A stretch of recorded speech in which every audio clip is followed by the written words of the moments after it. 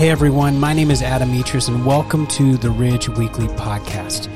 This week's devotional is from Katie Lemley, the Ministry Team Administrative Coordinator here at the Ridge. We hope that this will encourage and inspire you as you continue to grow in your relationship with God and others.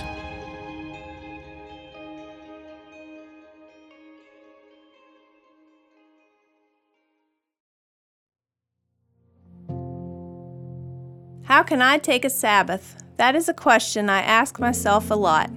I feel like life is sometimes so busy that it is hard to just rest. Between working, doing house chores, prepping dinner, my husband coaching, and my son's after-school activities, life can feel very overwhelming. I've never liked sitting still, but sometimes I wonder if I'm doing too much and not getting enough rest. It reminds me of the Bible story of Mary and Martha. When Jesus came to their home to visit, Mary was able to just rest at his feet, but Martha was busy doing all of the preparations for their dinner. Martha wanted Jesus to rebuke Mary for resting. Luke 10:40 reads, "But Martha was distracted by the big dinner she was preparing. She came to Jesus and said, 'Lord, doesn't it seem unfair to you that my sister just sits here while I do all the work? Tell her to come and help me.' Jesus told Martha not to be upset about all of the details, but instead the more important thing is to spend time with him. Being someone like Martha myself, I understand her frustration, but I'm continuing to learn the importance of resting.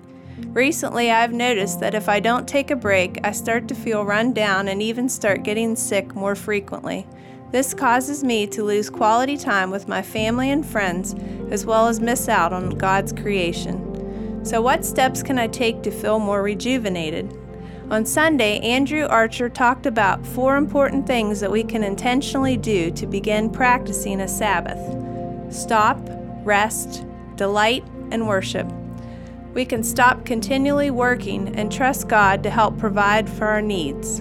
We can take a rest or break from work and know that we don't have to prove our worth to other people by working constantly. Our worth is shown by Jesus' love for us and his death on the cross. We can delight in the beauty of God's creation that he has set before us. And we can worship by keeping God in the center of everything we do, such as reading the Bible, prayer, and connecting with like-minded believers to build each other up. Taking a Sabbath can look different for everyone. I love to be outside, so resting for me is sitting by the bonfire, taking a walk and delighting in the beauty of God's creation, passing a football with my son, going to sporting events with friends, or sitting on our porch and eating a meal together as a family. At night, I like to worship by reading my Bible before I go to bed, and that helps me unwind and rest. How will you rest this week and help refuel your body, mind, and soul?